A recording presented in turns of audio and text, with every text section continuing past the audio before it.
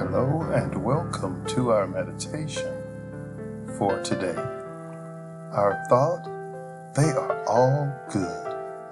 They are all good. Jeremiah 29:11. For I know the thoughts that I think toward you, says the Lord. Thoughts of peace and not of evil, to give you a future and a hope. As we go through early life, many of us find one common thing if we are honest. We may have an idea of what we may want to become, but we are genuinely clueless about what our next steps should be. It is refreshing to learn that God has our lives all mapped out.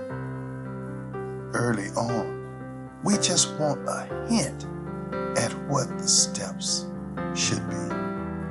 Remember, the good word here is that God knows the plans He has for us. The treasure hunt is for us to discover them every day.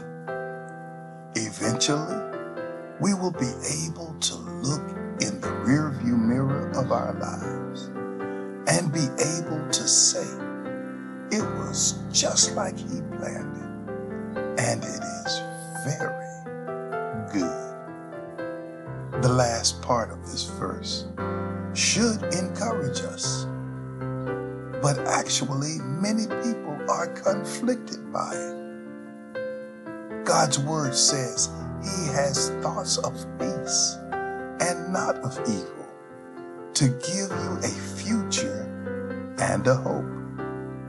Do you really believe that? For some of us, we do not think God is always for us. We sing it, but a false thought within yells loudly at us, saying you don't deserve one good thing, especially peace or prosperity. And hope, well, it is fleeting. If you fight with those feelings, ask the Lord where they're coming from. He does want to bless you. It is easy to read and even sing words of affirmation, but sometimes we don't really believe it. If you are there right now, stop. Ask God, why do I feel this way? While you listen, He will let you know. As His child, refuse to allow yourself room to rebuff God's blessings and plans. Just lift your childlike hands today and thank Him because He has it all covered. The rest of this day should be lived with joy and a great sense of expectation. You know that at the right time, in the right place, when you are ready, His plans will become very clear.